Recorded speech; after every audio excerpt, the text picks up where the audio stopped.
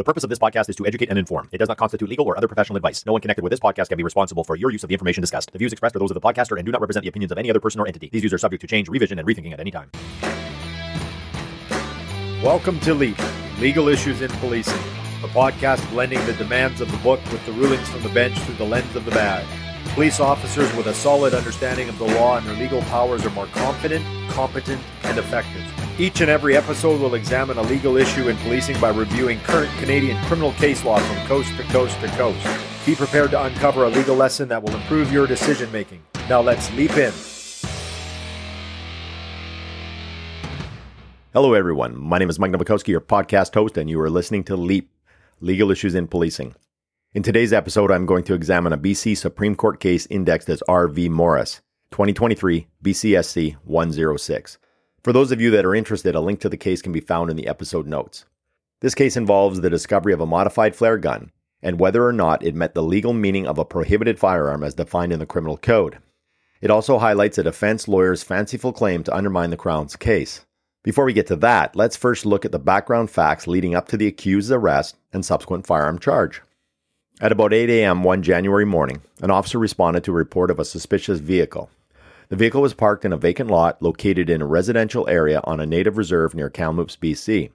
The area was known for drug activity. The officer located the vehicle, a truck, and ran its license plate. It was registered to a male. As the officer approached the driver's side, he could clearly see into the truck through its fully open window. The officer recognized the truck's lone occupant as Angeline Morris, a female. The officer had previously interacted with Morris on several prior occasions. This time, she was passed out and apparently sleeping in the driver's seat. She was wearing an unzipped jacket with a hoodie underneath and had a half-eaten package of ice cream on her chest. A backup officer also arrived. When the officer shouted to wake Morris up, the backup officer alerted him to the presence of a can of bear spray on the passenger seat. Morris was asked to step out of the truck, and as she did so, a baggie of what appeared to be heroin was seen on the driver's side floor. Morris was then arrested for possessing a weapon and possessing controlled substances. She was handcuffed and searched. A flare gun was discovered in her jacket pocket. The officer had to reach about 5 inches into this pocket to remove the gun. The gun was black in color with a zip tie on its barrel. The officer cut the tie to open up the barrel and he saw a screw which appeared to act as a firing pin. And there was one shotgun round in the gun's chamber. A sum of cash was found in Morris's hoodie and a purse located inside the truck was also searched. In the purse, police found pills, a scale, more drugs, a pipe, and empty baggies. As you would expect, the flare gun was sent to a firearms expert for examination. The expert said the gun was a flare launcher modified with a new barrel made from steel and other material. Although the flare gun was not originally designed to fire shotgun shells, its original plastic barrel had been replaced by a steel one with a liner of sufficient diameter to accept and chamber a .410 shotgun shell. The flare gun's firing pin had also been replaced with a sharpened screw. Black tape had been wrapped around the grip and the chamber end of the barrel to help align the firing pin with the shotgun shell, and the zip tie was used to hold the barrel closed. So, how was the expert able to conclude that the modified flare gun met the criminal code definition of a firearm? Remember, a firearm is defined as a barreled weapon from which any shot, bullet, or other projectile can be discharged, and that is capable of causing serious bodily harm or death to a person. This is where it gets a bit interesting. The expert testified he has seen flare guns of many varieties on other occasions that have been modified to discharge ammunition, including this particular type of flare gun. But the expert thought it wasn't safe enough to test fire the gun by discharging a live shotgun round, and he didn't want to risk destroying the exhibit. In a previous case, the expert, for safety reasons, remotely discharged a modified device. Although in that case the device was destroyed, a projectile was discharged. So here is what the expert did in this case. He inserted a primed shotgun shell without a projectile and pulled the trigger. The device discharged the primer on the shotgun shell. From this, the expert inferred that if a live cartridge was inserted into the device, a projectile would be discharged. As a result, he determined that the device was a functioning barreled weapon that could cause serious bodily injury or death to a person. Therefore, in his view, it met the criminal code definition of a firearm. And because the barrel was only 83 millimeters in length, it was a prohibited firearm. By definition, a prohibited firearm includes a handgun that has a barrel equal to or less than 105 millimeters in length. And a handgun is defined as a firearm that is designed, altered, or intended to be aimed and fired by the action of one hand.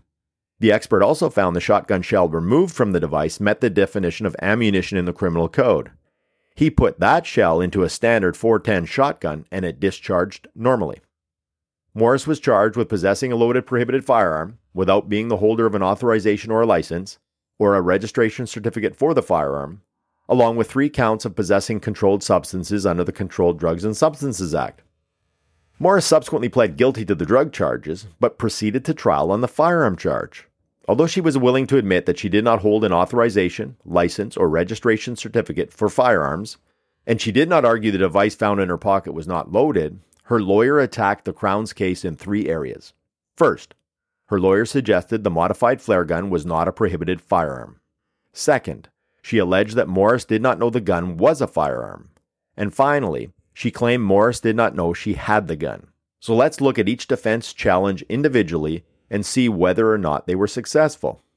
Number 1, was the gun a prohibited firearm? Now, Morris's lawyer claimed the flare gun could not withstand the pressure of a live shotgun shell and therefore would not meet the definition of a firearm.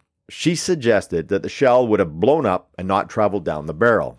After all, the expert did not test the device with live ammunition because it would be too dangerous to do so. Since the expert did not test the device with live ammunition, it could not be determined that it was capable of discharging a projectile. But we know the expert did not agree with this. Remember, in his opinion, the device was a functioning barreled weapon that could cause serious bodily injury or death to a person. The steel barrel's thickness was similar to that of a commercial firearm, and the expert was quite certain the device would have fired ammunition that could cause serious bodily injury or death. In the expert's opinion, the projectile would go down the barrel even though the frame of the flare gun would probably be destroyed. So, if you were the judge, which side would you agree with? Well, the judge accepted the evidence of the expert. After combining the meanings of firearm, prohibited firearm, handgun, and ammunition, the judge concluded that the modified flare gun loaded with a shotgun shell satisfied the legal test for a loaded, prohibited firearm. And the judge added this, quote, "The fact that firing the device would have destroyed it is not legally relevant to the offense. There is no requirement in the criminal code that a firearm be capable of being fired repeatedly or multiple times," end quote. So, the fact the gun could have discharged a projectile only once would have been good enough to make it a firearm. Number 2, did Morris know the modified flare gun was a firearm?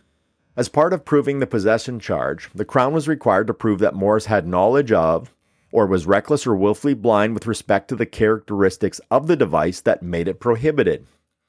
Morris's lawyer claimed that an ordinary person, without the expert's knowledge, would not have known the difference between a flare gun and the modified flare gun that was found in her pocket. The lawyer suggested Morris could have been carrying the device either because 1, she had been camping, or 2, because the area in which she was arrested was known for nuisance wildlife. There was one problem with this claim. There was no evidentiary foundation for it. Morris did not testify, and the arresting officer disagreed on cross-examination that Morris's truck was in an area known for nuisance wildlife.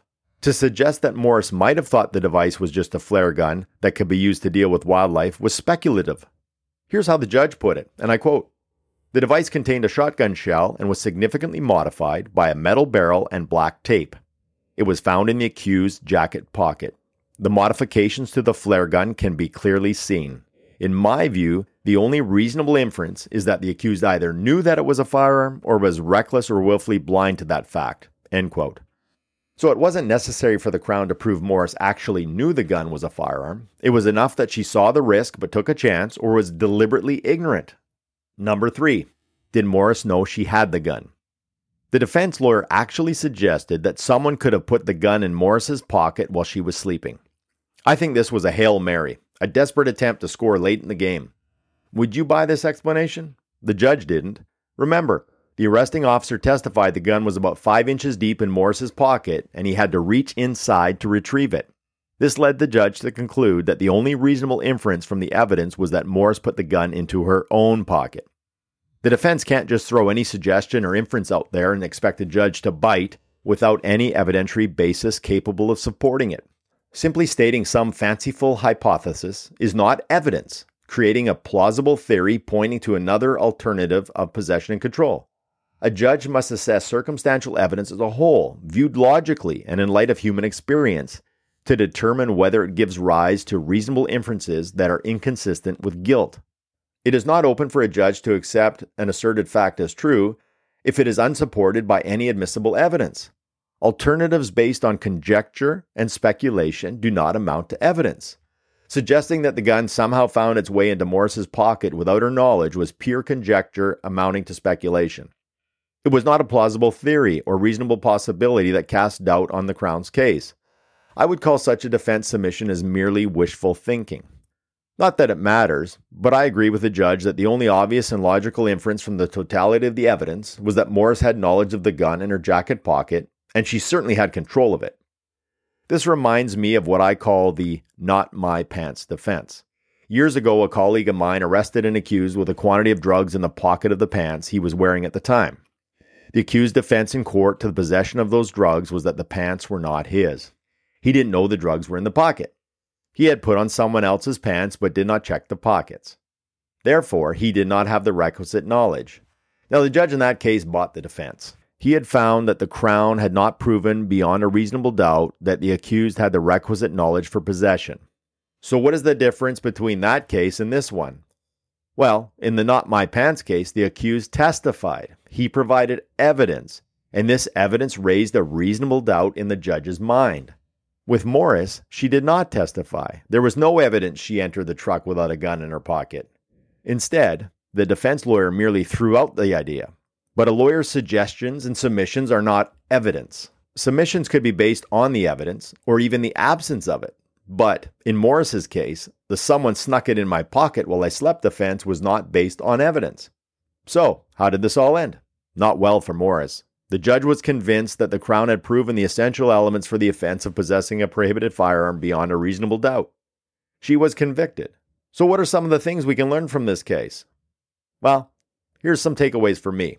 Number 1, if your charge involves a firearm, the Crown has to prove beyond a reasonable doubt that the device met the legal definition of a firearm. This is a no-brainer, but sometimes this will sound easier than it is. It will often, but not always, require the evidence of an expert.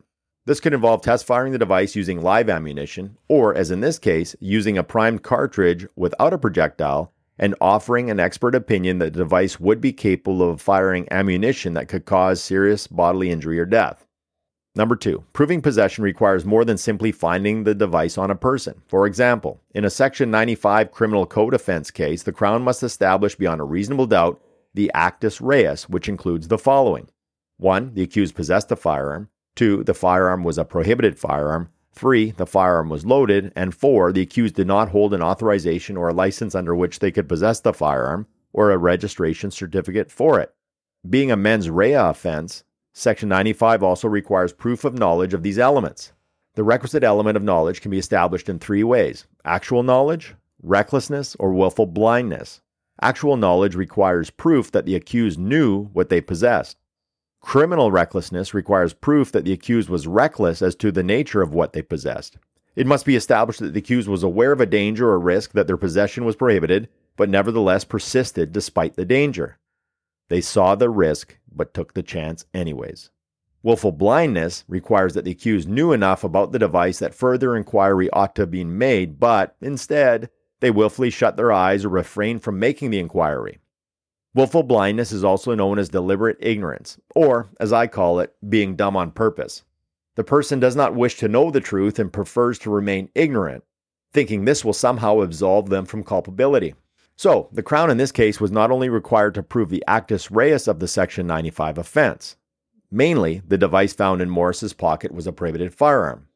They also had to prove it was loaded, and she did not possess the required license and registration certificate. The Crown also had to prove beyond a reasonable doubt the mental or mens rea element for the offense, that she knew or was reckless or willfully blind to these facts. Number 3. Evidence is different from the suggestions or submissions of a lawyer. What a lawyer says to the judge is a submission, but counsel's podium is not the equivalent of the witness box. What witnesses, admitted exhibits, or documents say are evidence, as are any admissions that may be made. Another way to look at this is that evidence comes from the witness box, not from the mouth of the advocate. After all, submissions or suggestions from a lawyer are not made under oath. Now, A lawyer can refer to the evidence that is being given when making their submissions, but they cannot give evidence themselves when they are making them. After the evidence is concluded, the Crown and defense will have an opportunity to make closing submissions. This provides each side with an opportunity to briefly summarize the evidence and try to persuade the court that a particular point of view is the correct one and to decide the case in their favor. During submissions, a lawyer can refer to the evidence that has been heard during the trial, provided they do so correctly. Another way to understand this concept is to read the model jury instruction for criminal cases entitled Evidence Defined. These jury instructions for criminal cases were created by the Canadian Judicial Council and provide judges with standard language which they can use when speaking with members of juries about their duties, the nature of the criminal charge before the court, and the legal rules which apply to their deliberations. I'm going to read you that now. So pretend you know nothing about evidence and that you are sitting on a jury and I am the judge. And I quote, "You must consider only the evidence presented in the courtroom. Evidence is the testimony of witnesses and things entered as exhibits. It may also consist of admissions. The evidence includes what each witness says in response to questions asked. Only the answers are evidence. The questions are not evidence unless the witness agrees that what is asked is correct. The Crown and the defense have agreed about certain facts. This is called an admission. You must accept those admitted facts without further proof. The indictment that you heard read out when we started this case is not evidence. What the lawyers and I say when we speak to you during the trial is not evidence. When you go to the jury room to decide this case, the exhibits will go with you. Consider them along with the rest of the evidence." End quote. There you have it. If this explanation is good enough for the jury members deciding the fate of an accused, it should be good enough for us. Now you might say, wait a minute. I've seen or heard about lawyers using charts, poster boards, timelines, PowerPoints to explain their theory of the case. Are these types of aids considered evidence? Not unless they are entered as exhibits. If they are not entered as exhibits, they aren't to be considered by the judge or jury. There is a model jury instruction for this too. Quote, "The Crown or defense has used charts, summaries, PowerPoint, etc. to help illustrate or explain some of the evidence. These were used for convenience. They are not exhibits. They are not evidence in this case. They do not go to the jury room with you. This is because they may or may not be accurate. They may have contained mistakes. You must make your findings of fact from the evidence given at trial, not from the charts, summaries, PowerPoint, etc." End quote. Finally, make good observations and record them so you can recount them later.